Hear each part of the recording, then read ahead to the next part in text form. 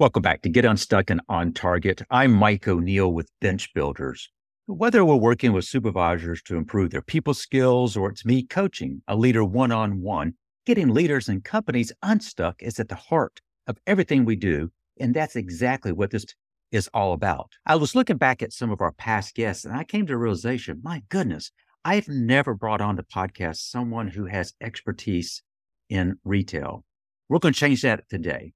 I'd like to introduce the guest. This is Doug Spiron. Doug is the president of ThinkTime. ThinkTime is a cloud-based task management and associate communications platform. It's built to help retailers achieve a high-performance culture and improve customer engagement. Welcome, Doug. Oh, so nice to be here. I've listened to so many of the podcasts, and it's awesome to be a part of it. You know, I was starting to kind of introduce you, and I got a little tongue-tied, which is not like me, but retail. I mean, let's just jump right in.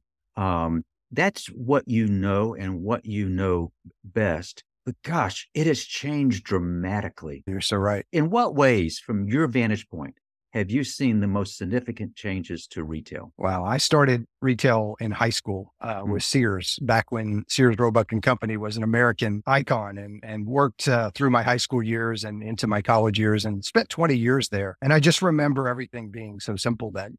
The online part of retail really didn't exist, obviously, at that time. And, it was great displays, great products, and ultimately you'd be super successful. And Sears obviously did that extremely well.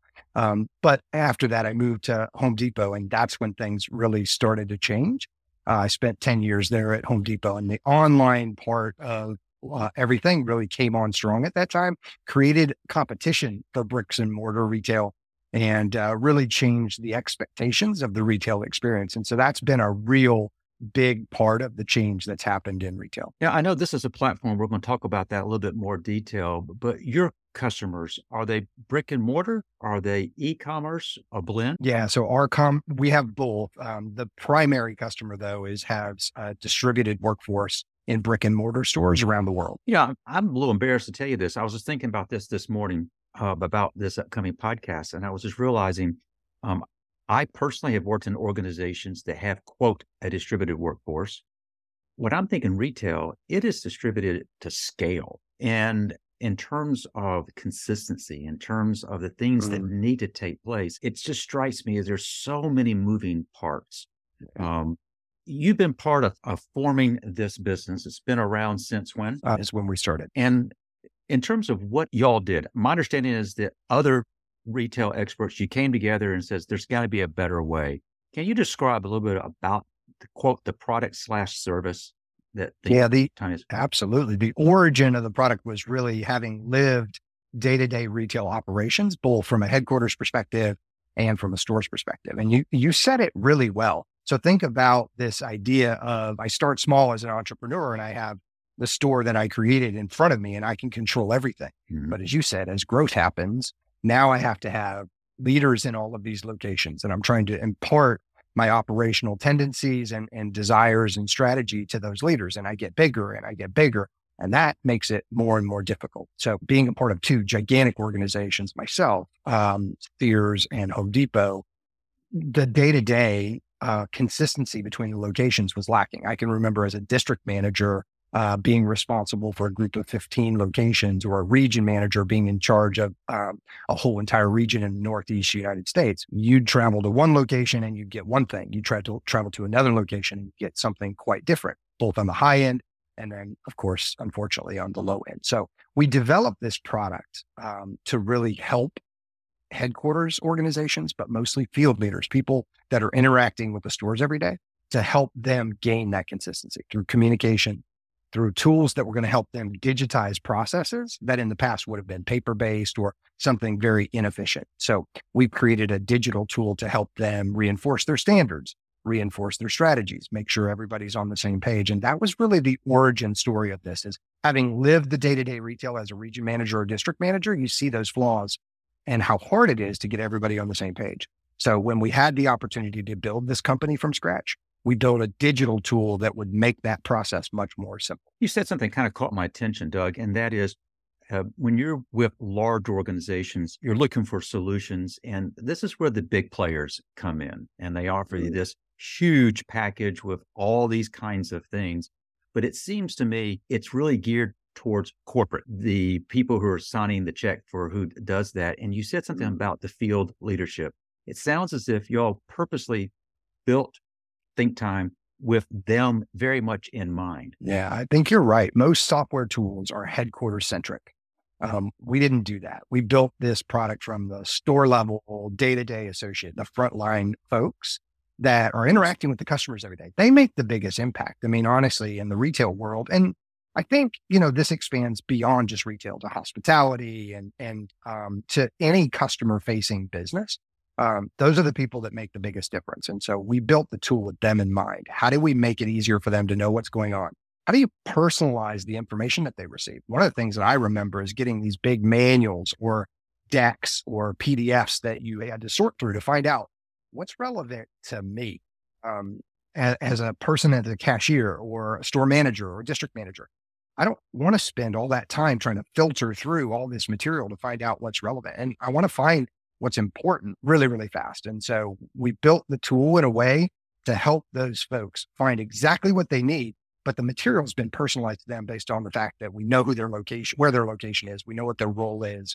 And therefore everything's been served up to them in a personalized way. And you can do that in a digital environment much easier than you can do that in a paper-based or an email or an Excel spreadsheet, et cetera. The ability for you to kind of customize that such that the person who's in a particular role really only has a need and desire to see that which pertains to them. And therefore all that noise is eliminated. Yeah. I mean, I can remember folks going to a bookshelf behind them to find the right manual and then sorting through to the right chapter, et cetera. So the idea here is I've got a digital search, like a personalized global search, and I type in what I want and I instantly find what's relevant and pertains only to me, my role and my location. Or I have a dashboard that's been specifically crafted for me, and on it, I find the status of my projects and what's new and information that's current, news items or knowledge-based tools that I can utilize to do my job better. And so somebody in that situation finds themselves feeling more engaged, more knowledgeable, and therefore easy to give a better customer experience because I have all the tools right at my fingertips. I don't have to go find them. I don't have to go search for them. So it was a big objective, Mike, since the very beginning, was this idea of creating simplicity, but from the store level, looking up to headquarters rather than the other way around. In my introduction, I hope I described this correctly, whereas your solution kind of breaks down into task management and associate communication. Let's start down this task management piece. You mentioned dashboard. The dashboards that you make available to your clients that can be drilled down, are they visual?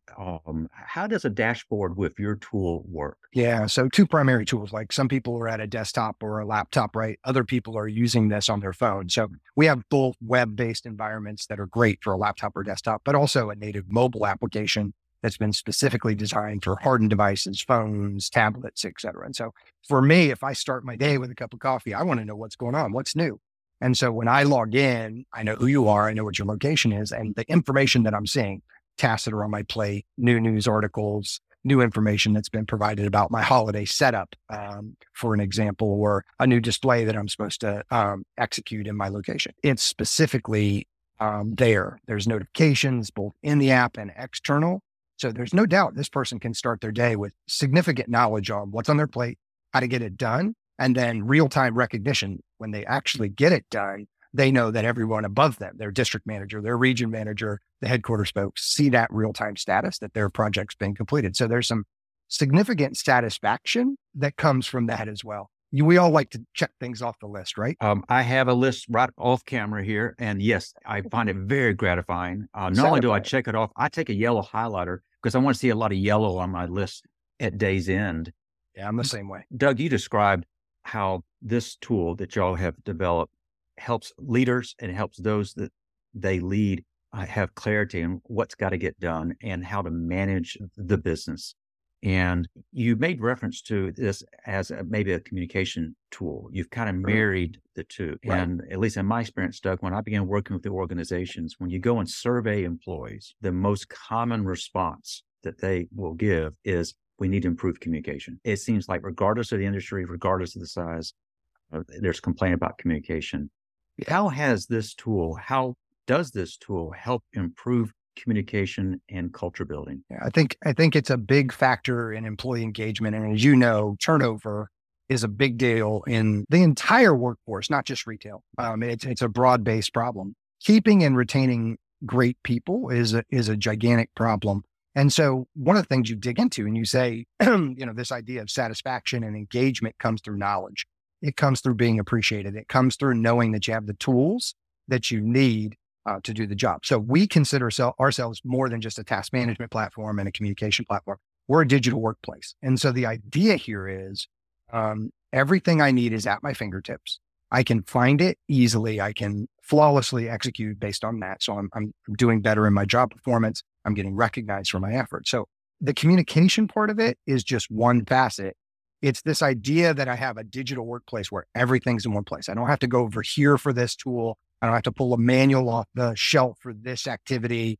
Everything's being centralized in a way where it makes the effort so much easier for the end user. And so in that, there's satisfaction. In that, there's productivity. In that, there's engagement. And all of those things play into preventing turnover in the long run. Keeping your best people, regretted turnover, keeping those best people is huge. I've not heard that term, regretted turnover. That's great. Yeah, expression. regretted, like the regretted turnover would be losing your very best people, right? Mm-hmm. The ones that you just can't afford to lose. And, there's turnover where you're talking to somebody about a performance issue and ultimately you decide to part ways, right?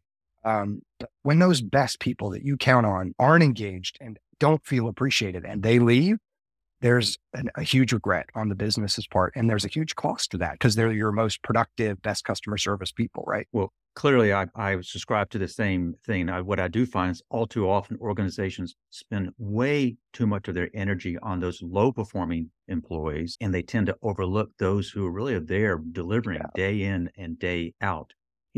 When you mentioned that the checklist, as you're going through the ways that this software was particularly designed to do, the things that immediately crossed my mind is all employees, regardless of level, need to feel valued. They need to know what's expected, and they need to be given the tools to do that, what you're asking them to do. And as you described it, it was for me, check, check, check. Right. I think you mentioned the lower level performers, and I think that's an interesting point. Real-time visibility to the status of the work that's being completed. You're assigning it out to everybody, your top performers, your lowest performers, you're giving them to-dos. And so ultimately that visibility helps those conversations be much more clear. I remember back to my days as a store manager or district manager, when you have a performance conversation with somebody and there's no facts behind it, it's very, very difficult to do that, right? Because now you're talking anecdotally and that never sits well and that conversation goes very poorly. In a tool like ours, it's a push of a button to get reports that are, holistic in their nature. I see the whole year. I see your performance. I see how many tasks you completed on time. I see how many store visits you completed. I see the status of those visits or the scores of those visits. I see your visibility to news articles and things like that. And ultimately it paints a picture for a manager to have a much more quality conversation with a lower performer, as well as recognizing those that are at the top. So I just wanted to pick up on that thought because I think it works at both ends of the spectrum. It clearly does.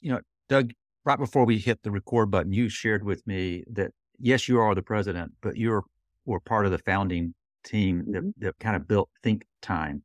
Can you just share a little bit about that journey that you all were on? You went from being a corporate leader to now being a business owner, building from scratch. Yeah. I mean, there were a lot of products out in the market that did things similar to what we did, but we just felt like we could do it better. Having come from a retail background, having lived that every day, it was more than just creating a software platform. It was creating a tool that was going to be really, really useful in the hands of the people. And so when you understand those scenarios and you can speak the language and you develop software that actually helps them with that process, it mattered. So we started small. We've been self-funded since the very beginning. And really it was pick and shovel work, some bubble gum and duct tape along the way, right? But we grew the team pretty significantly. We started getting global customers back in the 2015, 16 timeframe and really exponentially grew across retail. So we started with some department store retailers, and then we've added grocery and convenience stores, and we continue to kind of proliferate, getting across all the retail verticals. And have quite a presence around the world, from Australia to South Africa to Europe and the United States. And so that allow us to grow the team, to grow the product, to make it more competitive in the marketplace with the modules that was needed. Recently, we actually were acquired by a capital funding company and also became part of the Storeforce team. And so Storeforce is a WFM platform that specializes in specialty retailer, kind of the smaller, very boutique, very customer facing retailers. We've become part of that team, and there's some nice synergies between what they do and what we do, and we'll continue to bring those forward. So it's been quite a journey, Mike. It's been, from being years and years of self-funded, years and years of kind of bubble gum and duct tape, as it were, to build the team and to build the revenue over time. But recently have gone through that acquisition phase. In what ways has that acquisition changed kind of your outlook going forward? What opportunities did that present to you, to the key leadership that you might not have had before? Yeah. So as you know, expectations come with being acquired, right? You're the whole idea of being acquired is to grow revenue and to expand your market share and to really compete on a much more significant level. And so that's where we're at. I mean, so in the past, where we would have a small sales team, a really small marketing team, we're beginning to grow those assets. The idea here is, obviously become much more known, and you spend a lot more time on that side of the business trying to expand the net and make sure people know about you, et cetera. So, I think that's one of the things that I'm the most excited about is we've spent a lot of time kind of being the unknown player or the smaller player, and the opportunity now to really compete on a higher level and to be more known in the industry and have those opportunities is a huge part of that acquisition. And part of that comes with the integration opportunities also with the Storeforce team. And so they have a WFM product. Tasking has time associated with it. Being able to integrate the time of the tasks into the forecast and scheduling processes is a really big deal. And we're looking forward to that as well. You mentioned that you've joined a company. One aspect was more boutique. Y'all are handling multiple verticals. In your experience, of all the verticals that y'all have taken on, which of those proved most challenging? So you think about clients that are super, super large and are multi-country. They're multinational. And so we've got a couple of grocers that literally are on every continent that we deal with. I mean, these are gigantic 10,000 location behemoths, right? Yes.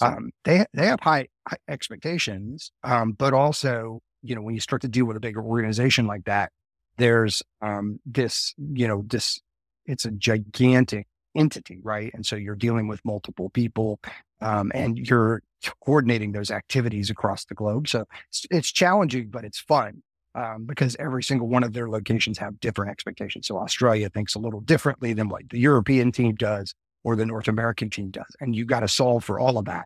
And I think it's a tremendous challenge, but something that we've taken on, and it's been awesome. As you kind of reflect on your experiences thus far, it could be at Think Time or elsewhere. Can you share an example where you or the organization got stuck? And when that happened, what did y'all do to get unstuck? Yeah. I mean, I think in those early days, the growth part of this was the most difficult, right? Getting resources to handle 24/7, 365 service around the globe. We're based in Chicago. And the idea here that all of a sudden you're serving somebody in Australia or you're serving somebody in South Africa, that was a tremendous challenge. And so putting those pieces together, I mentioned we were self-funded, right? So putting those pieces together and making sure that we had the right service model. It's one thing to say your product's fantastic. It's going to help a retailer deliver an exceptional differentiated level of service, but you have that same expectation of yourself and your company, right? And so putting together the pieces of the puzzle to develop the product the right way in a modern architecture at the right time to make sure the product was solid and stable and secure, all those things, doing the 24/7, 365 service around the globe, putting that team together was a really challenging moment. And, there's times where we felt a little stuck, right? There's times where we felt like maybe this decision might not have been the right one. And then we figured out a way to do it better, became unstuck through the process, right? But it was a real challenge doing that on your own dime and doing that in a growth model that you were funding yourself throughout the whole entire process. As I look back at clients that I've been working with, one of the recurring things more often is growth. On one hand, growth is good. We all want to see growth, but what growth comes oftentimes growing pains. And some of the things we're describing here kind of fits that description.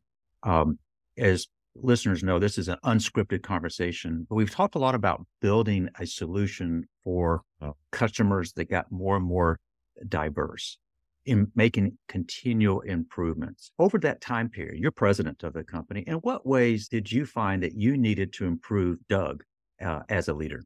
That's very true. I mean, so go back to that same growth aspect, right? I've been a part of giant companies at Sears and Home Depot, but you have a support network there. Like you have an established business model that has the finance person, the marketing person, the salesperson. Like you have all that, right? And so you're just part of a gigantic cog. And so, if I think about it from a personal development standpoint, it's all on your shoulders, and you have a team, a really great group of core leadership folks, but you got to tackle all those aspects yourself as you're growing the team. And so you find yourself expanding the things that you touch, the things that you get involved in, having opinions around things that maybe in the past you didn't have responsibility for. An entrepreneurial experience is very different than a corporate experience from that perspective. And so you grow and you stretch. In those moments. And certainly through the 2013 to 18 range, we had to significantly take on more of a leadership role across multiple facets of the business. When you transition from being a corporate executive to being an entrepreneur and the lessons learned, when people come to you, which they inevitably do, and say, I'm in a corporate role, but gosh, kind of have an itch. I like to own what I'm doing. What advice do you give folks when they come to you with those questions? There's fear that goes with, the stability that comes through a gigantic organization and being a part of it. And I just, you've got to do something you love, that, and you got to do something that you care about and that you feel like you're making an impact in the space. I'm a LinkedIn profile. I say, I'm leaving retail, one better than I found it. Like you become that mantra, like you have a purpose in that. And I tell people when they ask me, should I really step out on this plank and take this risk? It's super rewarding if you set yourself up right and you're willing to work hard and you're willing to put everything you've got into it. The chances are you're going to be successful and you're going to enjoy it more and you're going to feel more empowered through the process. And I know that I've felt that since my early days here. Is that it's on us, right? We take it on and it's exciting fear, but I'm so glad I did it. And that's what I tell other people. You mentioned that you are supporting customers across the 24/7. It doesn't shut down. It never stops. How do you personally find a way to kind of unplug? Yeah, my team is exceptional. So I have the sales side of the business, I have the marketing side of the business, and then I have the customer care side of the business as well. So it's nice because I'm involved from the initial acquisition of the client through the sales process. And then ultimately my team also handles the implementation and the customer care cycle after that. And so, Mike, it's always people. You can't unplug if your team's not exceptional. My customer care team, we actually hired our vice president of customer care was a previous client. But they had gone out of business during COVID due to cash flow problems. As a lot of businesses did, right? So it was an opportunity for me to go find someone who had used the product, who was a retailer, and ultimately is now running my customer care team because he's exceptional. He understands what the clients are going through. He understands our product because he actually implemented it. And his team then lives and breathes that kind of feeling every single day. So I can unplug with a tremendous amount of confidence because of the team that I've hired and trained, and they're exceptional on their own. Just great people. As I've been listening to you, and we've been talking about retail, but we've also been talking about retail with an eye towards how might this conversation be relevant to others. And I can see lots and lots of parallels. I think my appreciation for the complexity of retail has grown. And I hope this doesn't come across wrong, but I think it's generally assumed that retail cannot attract the best. And what you're trying to say is, yes, you can attract, you can retain with the right tools, you can kind of accomplish that and defy what is really an onslaught of challenge for retailers. E-commerce is up it. You've got to be that much better if you're going to stay competitive. And it's so easy to click that button and just buy something and have it shipped to your house. And so the brick and mortar experience has to be exceptional. when I go there, there has to be a differentiated feeling. I'm here because somebody's engaging with me. They're making me feel important. There's that human interaction part. They can explain how a product works. They can show you physically how it works. A video can do that, but it's not the same. And so there's so many aspects of retail that's touch and feel. The apparel business is still very touch and feel, but people buy it online. And so you do need to make the retail experience be tremendously differentiated. And a tool like ours helps you create that consistency, give you that real-time visibility to what's going on in the organization and to engage and retain those best people as well. Doug, we discussed some pretty wide range of topics. What do you want our viewers and listeners to have as takeaways? Yeah, I mean, I don't know that it's specific to our tool. I think in general, technology is a solution. There's a lot of discussion right now about AI. There's a lot of discussion about software. There's a lot of discussion about, kind of simplifying your environment. And so whether you're a manufacturer or you're in hospitality or in retail, technology is a way to ultimately make things easier. And finding the right tool is hard. Don't assume that the most prevalent tools that are out there that have the biggest names are the best ones, because more often than not, they are not the best tools. They're they're not particularly deep. They're very wide, but they're not particularly deep. And so just get out there for your industry, find the technology that's going to make your team's lives easier. And in retail, that's a product like ours. Doug, if folks want to reach out to you to connect or learn more, what's the best way for them to do that? Yeah, you can find our website at thinktime.com. You can certainly reach out to me personally. I'm on LinkedIn. We can certainly provide those links and we can talk more about the specific use cases that you might have, the problems that you're trying to solve in your business, and how a tool like ours can certainly help. But the website's a great place to start, and that's Think Time. Think Time, I have to ask, where did that name come from? Yeah, I mean, it's interesting. It was just, there's a plethora of names that you go through, right, in the beginning. And that just happened to be one of the ones that the team just rallied around. And it's like, time's important in retail. Productivity and efficiency is critical. So the time element of that, and then think, just the idea of getting your business, knowing what's going on, getting that real-time feedback, having analysis tools and those kinds, it just kind of made sense, right? I may not have interpreted that name correctly, but what immediately crossed my mind is, in this fast-paced environment, it's react. If you've got the right tools, you can take a pause and make better decisions. It might afford you more time to think and act and be that much better. At least that's my spin on your company name. Permission to steal that. It's really good. Permission granted. Doug, appreciate that. Thank you very much. Yeah, this was great. I watch the podcast often, so it was fantastic to be a guest, and really appreciate your time and what you do for folks out there. Doug, I also want to thank our listeners. I got a question for our listeners. Are people following you because they have to or because they want to?